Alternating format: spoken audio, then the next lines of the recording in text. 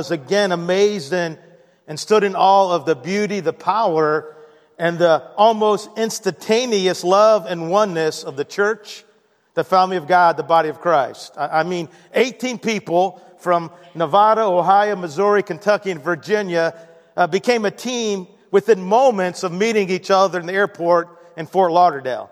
And just as quickly, these 18 people became part of the family of the church in Araguaína in Brazil. It was like we had known each other and loved each other for years and not hours. Understand, there is nothing like the church. It was really a great mission trip. Lots and lots of meat. If you like good meat and beans and rice and fresh pineapple, it's the place to go. But it was a different kind of mission trip in some ways. You see, most mission trips that I've been on usually revolve around some major project that you're doing. Building a home, painting a building, clearing a field, putting up fences. You know, where you and your team, you go out and you do this project during the day, then you and your team go back to base camp until the next day when you start all over again. But Brazil was different. There wasn't any major project that we completed. Now, we did take part and play significant roles in 6 different services at the church, and we played a major role in the Vacation Bible School that reached out into the community, about 150 kids, most of which do not go to the church. And then each night, in groups of 2, we would go back and spend the evening to the next day with our host families. And listen, when you eat with people and when you share a bathroom with a family of 5, you get to know each other pretty well. But primarily, Brazil was about relationships within the body of Christ. And to be honest, in the beginning, I kind of struggled with that. In fact, here's what I wrote in my journal 1 week ago as I sat on the front porch of my host home's porch. Hey, Lord, it's me. I'm here in Brazil, Sunday, 6:30 a.m. to meet with you. Last day before the travel home begins. And I'm not sure what you're wanting to teach me on this trip. And then there was this long pause in my mind and in my writing as I reflected. And then my eyes were open. And I was like, okay, Lord, maybe what you're wanting to teach me is the value of relationships. I mean, after all, relationships are the church. And loving one another is what really matters most. Yes, I think I'm getting it. Finally getting it, Lord. That how we treat each other as Jesus followers is more important than building a home or painting a school. Buildings will eventually fall apart and walls will need to be repainted, but relationships in your family are precious, enduring, and eternal. Father, I'm ready to go home and I'm ready for you to move at Maple Grove. Lord, be with Tim Cole back at Maple Grove as he shares an important message about forgiveness, and be with me as I share very soon with my Brazilian church family about the importance of one anothering one another. Yeah, it was on my very last day that I finally got it. I finally got what God was trying to teach me. And the bottom line, the mission trip to Brazil served to reinforce everything that we've been talking about this summer. Brothers and sisters, relationships, oneness among this Jesus gathering is where it's at. And it's vital to our mission. And yeah, we did build some awesome relationships among our new family. I want to introduce you to 2 new friends. My first friend right here, this is Marcos, and he's a phenomenal guy. He's interpreting for Laurie right there. And he's studying to be a doctor. Matter of fact, he got to stitch up one of our guys who fell in the pool, and he took care of that for us. And he's going to be going on Mercy ships in January for 3 months. And he's just a fantastic guy, you know, huge heart. And it was when a Christ in Youth team was in Brazil many years ago. That's what brought him to the church. And that's what brought him to Christ. And that relationship endures forever. Here's another new friend, Joe Sweaty, you know, and massive heart. You know, we had a guy in our group that had really never played guitar in front of people. And so when we did our music, Joe Sweaty became Joe. And he played with us as we sang and did things in front of the church. And he is a phenomenal guy. And our last service there, he came forward and he joined the church in there. So It's about relationships. And I don't know if you can measure it this way, but I have had more Facebook requests from this team in Brazil than any mission trip I've ever been on. Now, I do need to share a very funny story with you that will make you all very proud that I'm your pastor. Yeah, I got to do it. We were on our first of 5 flights back home. I just sat down, and the flight attendant had just given me a Coke to drink. My laptop tray was down, and I was reading a book, and I didn't drink much of my Coke before I spilled everything on me, right? I got up, and my khaki shorts were stained. I mean, I'm talking about a basketball-sized stain on the front and on the back, right? I proceeded to head to the bathroom past 15 rows, right, of staring eyes. And I get into the bathroom, and I'm trying to absorb it with toilet paper, and I'm trying to wring my shorts out in the sink. And then I had what seemed like a brilliant idea at the time. Hey, why don't you shove a bunch of toilet paper in your shorts? Then when you sit down in your seat, it will speed up the drying process, right? So I'm about halfway back to my seat. I look down, and on my left leg, I'm dragging 6 feet of toilet paper, right? I stop in the middle of the aisle, and I start pulling it out, and it kept coming, I mean, it went on probably for like 2 minutes. The students are cracking up. I finally get back to my seat.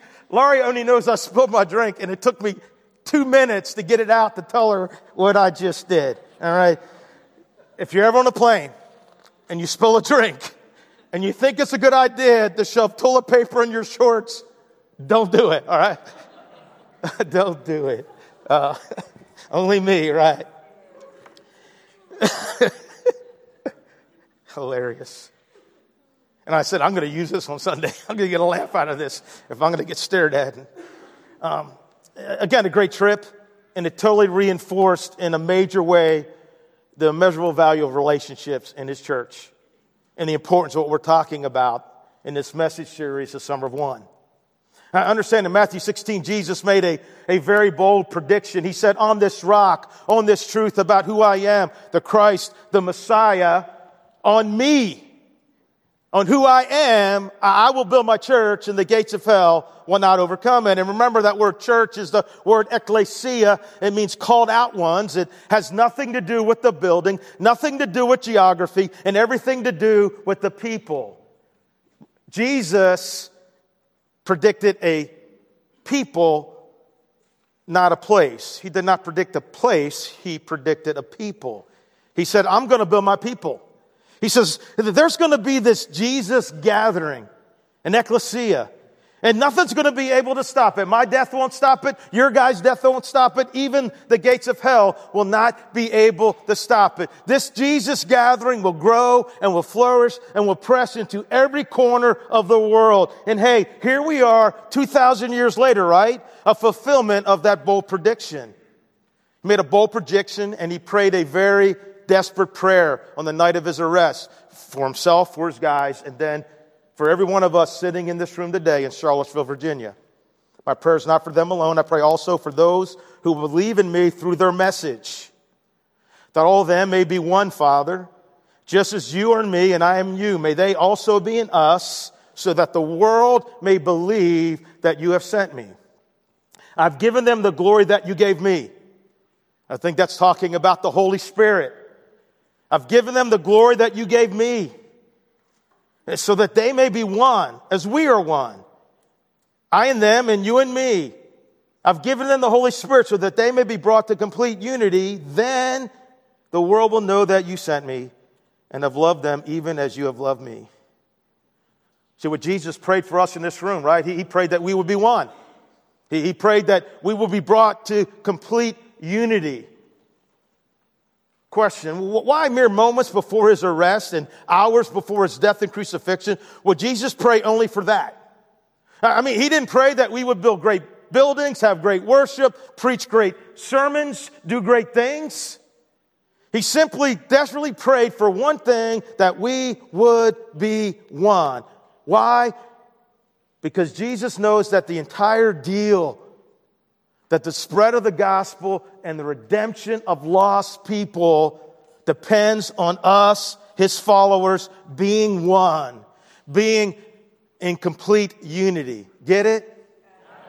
Good. And listen, since the entire deal hinges on this, when you look in the New Testament, you see that the primary activity of the early church was one another, was focusing on behaviors and actions and attitudes and lifestyles that would demonstrate to a watching world the love of God that is in Christ Jesus our Lord. Yes, obviously those words that Jesus spoke in the upper room penetrated deep into the heart of his guys. A new commandment I give to you. New because you now have an example. New because you have a new power to make it possible. Love one another.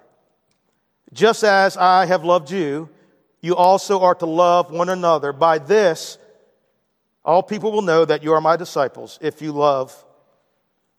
have love for one another. If you're taking notes, circle just as and circle by this. Question. So how do we flesh out in our everyday lives this commandment of Jesus to love one another just as Jesus loves us? I mean, how do we create a Jesus gathering where we are one just as the Father and the Son are one? Answer, by obeying, embracing, by living out the commands that we're unpacking in the Summer of One.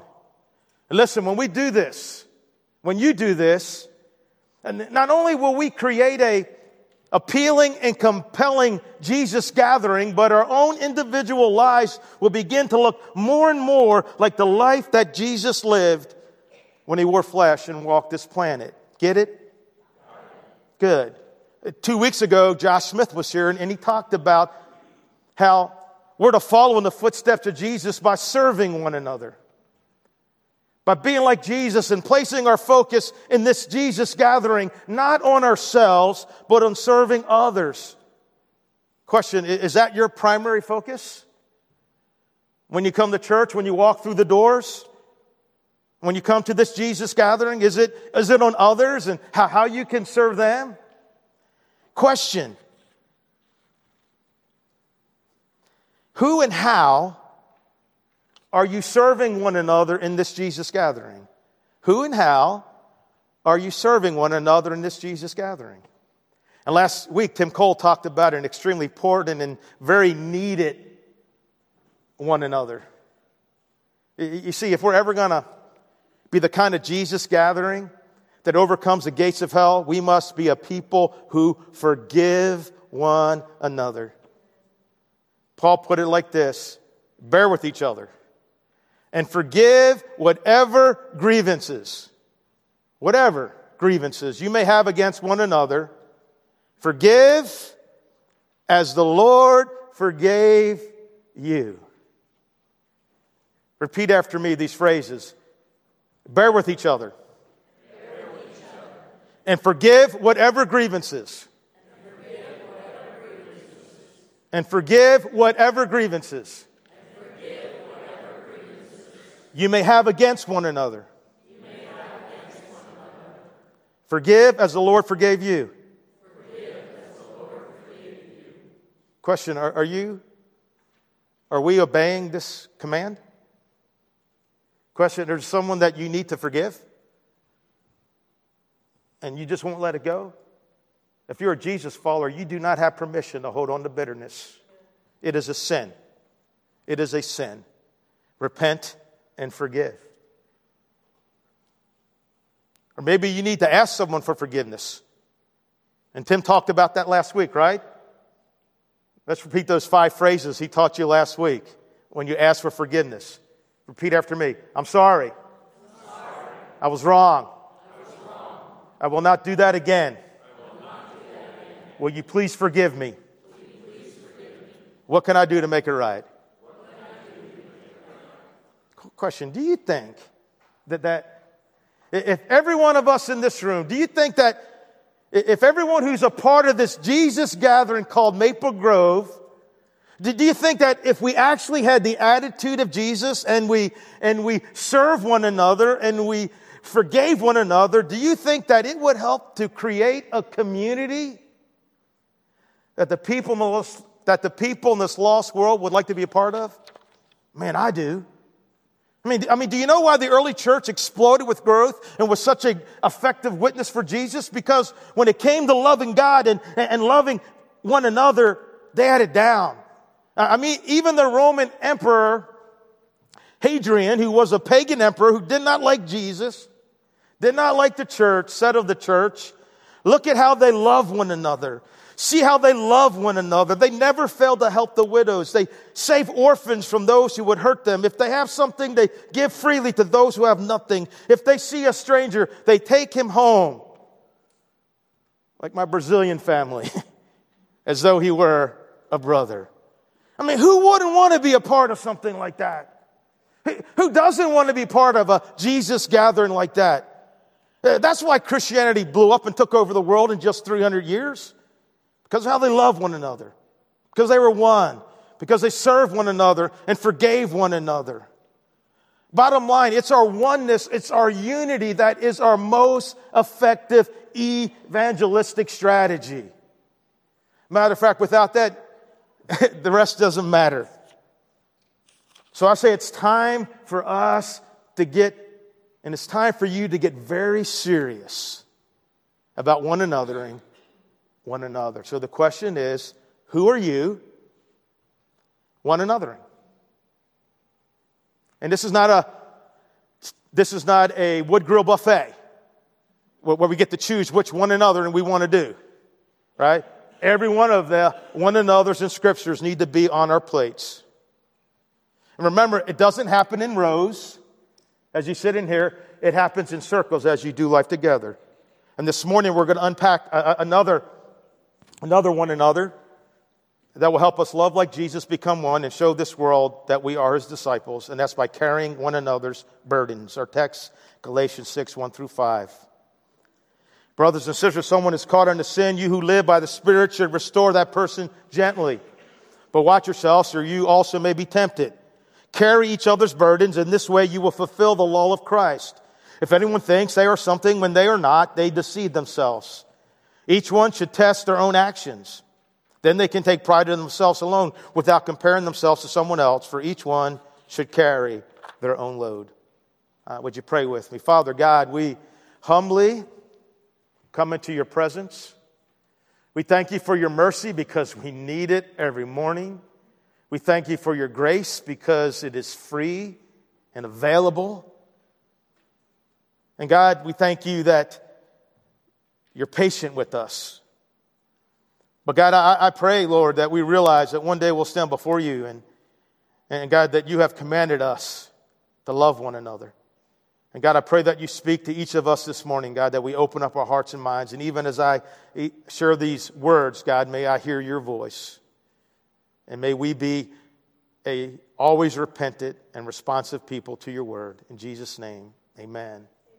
The way I want to attack this text is by unpacking the command, the cautions, and the consequences of carrying one another's burdens. First, the command, Galatians 6:2. Carry each other's burdens, and in this way you will fulfill the law of Christ. On three, we'll say that together. 1, 2, 3. Carry each other's burdens, and in this way you will fulfill the law of Christ. Now, the word translated burden means a heavy, crushing weight. I mean, it's something that's too big for a person to carry alone, at least not for very long. I mean, here's kind of a picture of what that would look like, right? He's got it now, but that looks pretty heavy. And the word that's translated carry means to pick something up and to carry it away. And it's the verbs in the tense that mean it's not just a one-time deal, but carrying one another's burdens is to be ongoing. It's to be part of our DNA as a Jesus gathering. Carry each other's burdens, and in this way, you will fulfill the law of Christ. M. Scott Beck begins his classic book, The Road Less Traveled, with a 3-word sentence that is packed with simple yet profound truth. It reads, life is difficult. And he's so right. Life is difficult. Life is filled with burdens that must be carried. Jesus said, in this world that we would have trouble. And his half-brother James says that all of us will face trials and hardships of many different kinds. And Peter said in 1 Peter 5 that when you find yourself in a painful trial and you're suffering, don't be surprised. And listen, when you open up your Bible, you find that God's people from Genesis to Revelation spend a whole lot of time carrying the burdens that life had heaped on their shoulders. Now, our burdens may be very different in kind and intensity, but all of us have burdens that occur as we journey through this life. Question: has anyone here ever had a heavy, almost crushing burden that they had to carry? Understand, you're in a room full of people that know what it's like to have a burden. Understand, there is and has been heartache in every person's life. We all have problems and cares that weigh us down. Now, what are some of the burdens that we may need help carrying? There's a burden of sorrow and grief. There's a burden of sickness and aging. There's a burden of emotional difficulties and emotional scars from the past. There's the burden of a difficult marriage, or the burden of the loss of a loved one. There's a burden of unemployment or financial strain. There's a burden of having a rebellious child. There's a burden of broken dreams and broken homes and broken hearts. There's the burden of doubt and fear, the burden of loneliness. And these are just a few of the burdens that people need help carrying. And listen, once we have a heart that's willing to carry the burdens of other people, two very important things need to happen in order for the burdens to actually be carried. Number one, we have to know that a brother or sister has a burden, right? Got to know it. Now, I didn't see a ton of hands go up, but I guarantee you that within a few feet of you are one or two people that are carrying a pretty heavy burden right now. Second, the person who has the burden has to be willing to let somebody help them. And listen, both of these things require that we have active involvement in each other's lives. Understand, if we are not open and honest about our struggles, nobody's going to know, right? They're not going to know we have them. They're not going to know what a burden is. And if we're not observant enough and interested enough, then we won't notice when somebody is struggling under a heavy load. Bottom line, if we are not spending time with each other, then we will not have the opportunity to be close enough to each other to know what the burden is. Get it? Good. Yes, carrying one another's burdens requires that we take the time and make the effort to develop deeper relationships. I mean, how tragic, right? I mean, this is his body. And how tragic to think how many Sundays somebody has walked in this room carrying a massive burden and nobody knew, and they walked out the following week, their knees buckling just a little bit more. Carry each other's burdens, and in this way you will fulfill the law of Christ. Now, there's a scene in the movie, The Lord of the Rings, that paints a powerful picture of carrying someone's burdens. Frodo Baggins, along with a group of friends, the Fellowship of the Ring, are on a quest to destroy this ring of power. If this ring gets in the wrong hands, it will bring in an age of evil that will sweep throughout the land. And destroy the ring, Frodo has to take it into the heart of darkness and throw it into the fires of Mount Doom, where the ring was born. And Frodo is the only one who can carry the ring. In fact, anybody else who tried to carry the ring, hold the ring, was always overcome by its power and evil.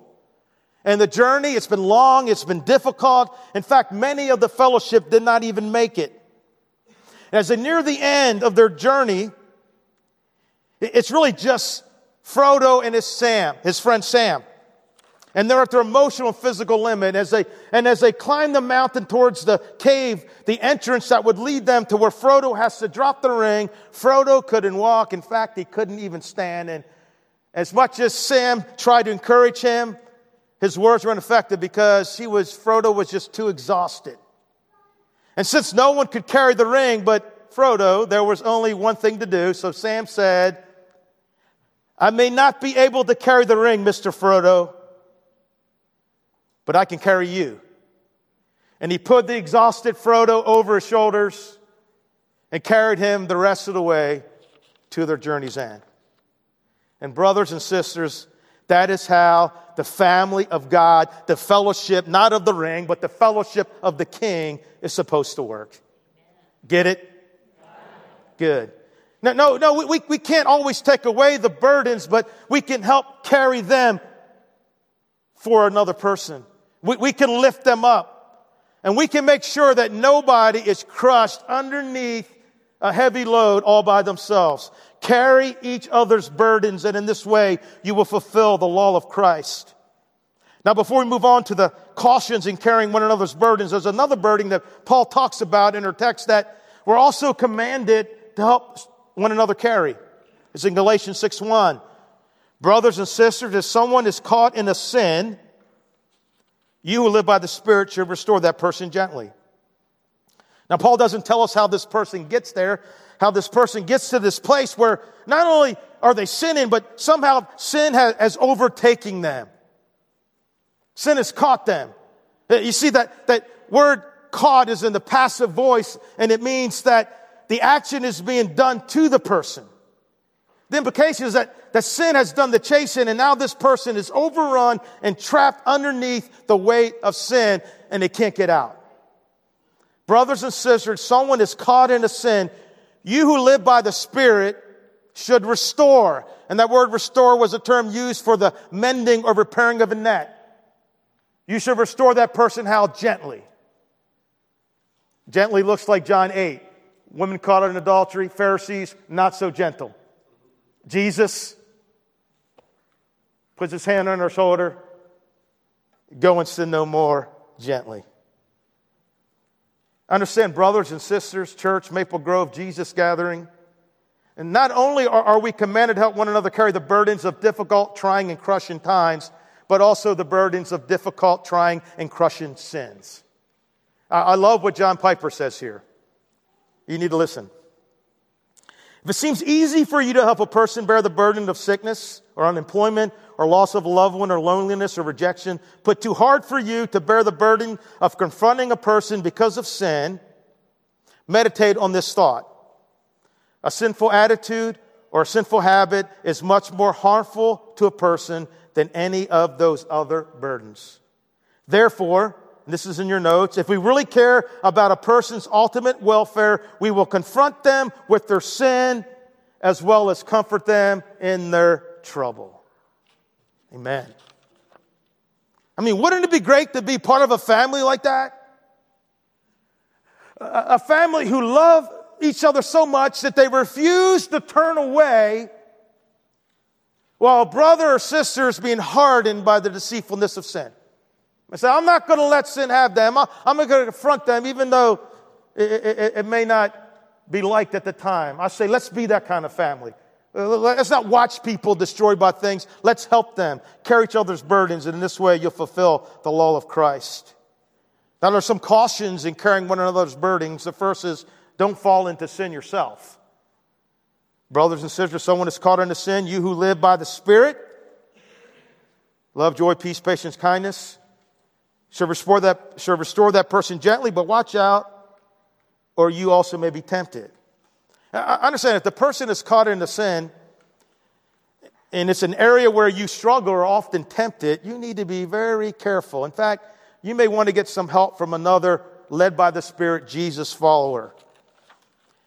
Next, caution, don't think wrongly about yourself.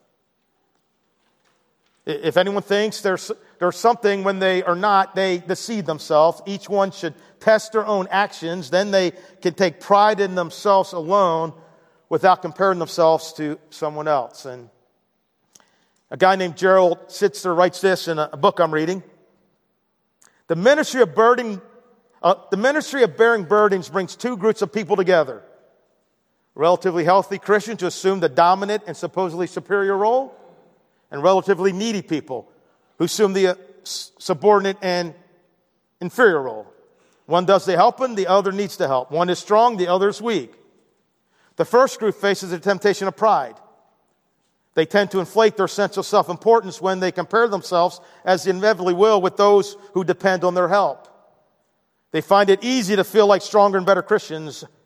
The second group faces the opposite temptation. They tend to diminish their importance in the church when they compare themselves with those who do all the giving and never seem to receive.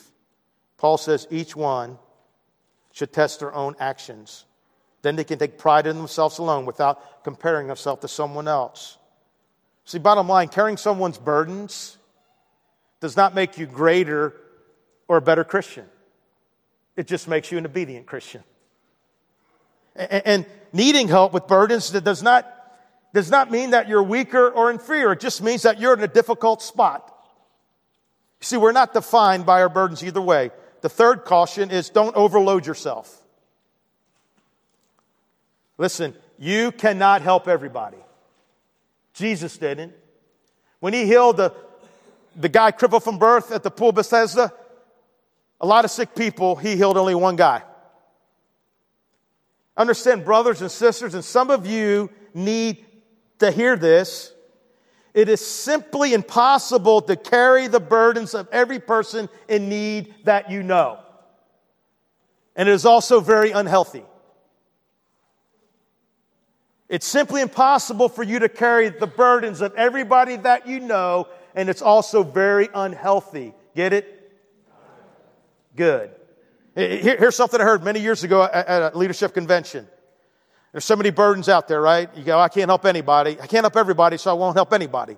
And this guy said his philosophy was, do for one because I can't do for all, right? Now, I can't do for everybody, but I'm going to do for one because I can't do for all. And if we all had that attitude, guess what? A lot would get done, right? So do for one because you cannot do for all. Number two, under don't overload yourself, you cannot do everything for someone. Good Samaritan, right? He only did what he could. He didn't do everything. Didn't buy the house, didn't get the guy a job, didn't buy him a house. See, balance is needed because you have limits. Gerald Sister writes, all of us are responsible to shoulder burdens, but none of us are responsible to shoulder them all. And to do it alone, sometimes we are most obedient, and some of you so need to hear this, when you say no. When you say no. You just can't. Man, I'm overloaded. I'm overloaded. Bottom line, carrying one another's burdens takes the entire church working together, actively seeing, stopping, and helping one another. And sometimes it involves getting outside help, right? When someone's burden is just too heavy. And finally, the consequences of being a Jesus gathering that takes seriously Jesus' command to carry one another's burdens, the consequences. And consequences aren't always bad, right? I was forcing a C word and I found one. I go, hey, there's actually behaviors and actions that lead to good consequences, right? You floss your teeth. When you go to the dentist, you get a good report, right? You know, so there's good consequences. And here's a good consequence to obeying this command. The forming of a one another Jesus community. I mean, come on. Go throw that picture up there. Who doesn't want to be part of the kind of fellowship that no one has to carry a heavy burden alone, or to be crushed by a load that they cannot carry? I want that image to burn into your mind. You know, let's be that kind of church. Let's be that. I may not be able to carry your burden, brother or sister, but you know what? I'm going to get underneath and I'm going to carry you. I'm going to help you get there. I'm going to come alongside you and help you complete your journey. And some of you are doing this in a great way. And some of you need to peel back because you got limits, and God's speaking to you about that. A second consequence of carrying each other's burdens is we actually help people to learn how to carry their own load. Paul writes, for each one should carry their own load. And that word load there doesn't mean heavy burden. It's more like the backpack that a soldier would carry when he was marching. You see, the goal of bearing someone's burden is to enable our brother or sister to discover, pursue, and carry out their own particular purpose in life, however burdened they have been or will continue to be. You see, the burdens that weigh us down do not excuse us from doing our God-given duty. Thus, the goal is to get them back on their feet so that they can serve the church and serve the world at large. And what people find many times when it comes to carrying heavy burdens is that past struggles often lead people into corresponding ministries, right? Thus, couples who survived a very difficult time in their marriage are the best people to come alongside someone who's struggling in their marriage. Someone who's overcome an addiction like alcohol or drugs or something is sometimes the best person to come alongside someone who's struggling with that same thing. Someone who's overcome the abuse of the past are often very good at helping victims of abuse. And the third consequence, I think, is the best, is fulfilling the law of Christ. Carry one another's burdens, and in this way, you will fulfill the law of Christ.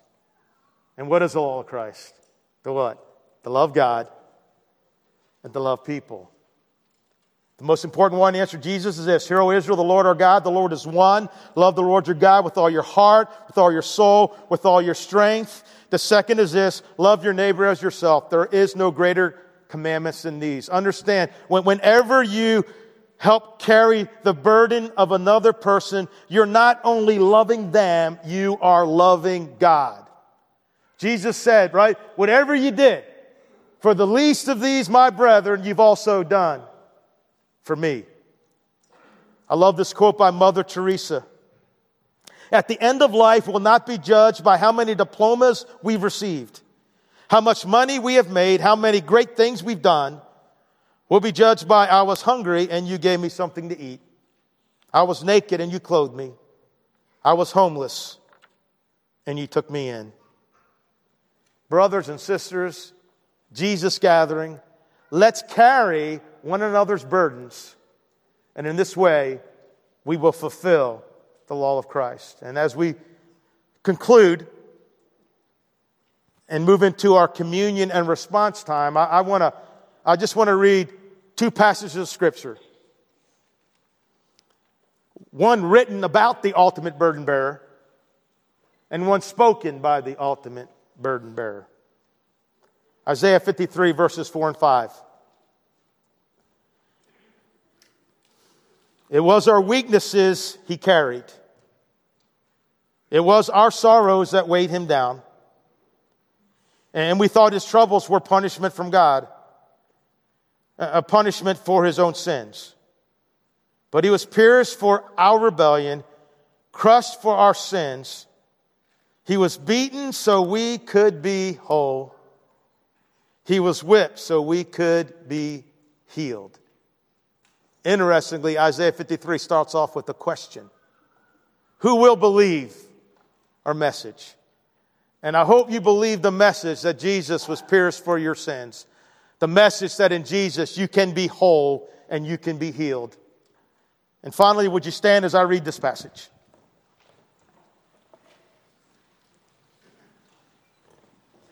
Then Jesus said, "Come to me, all you who are weary and carry heavy burdens, and I will give you rest. Take my yoke upon you, let me teach you, because I'm humble and gentle at heart, and you'll find rest for your souls. For my yoke is easy to bear, and the burden I give you is light." Heavenly Father,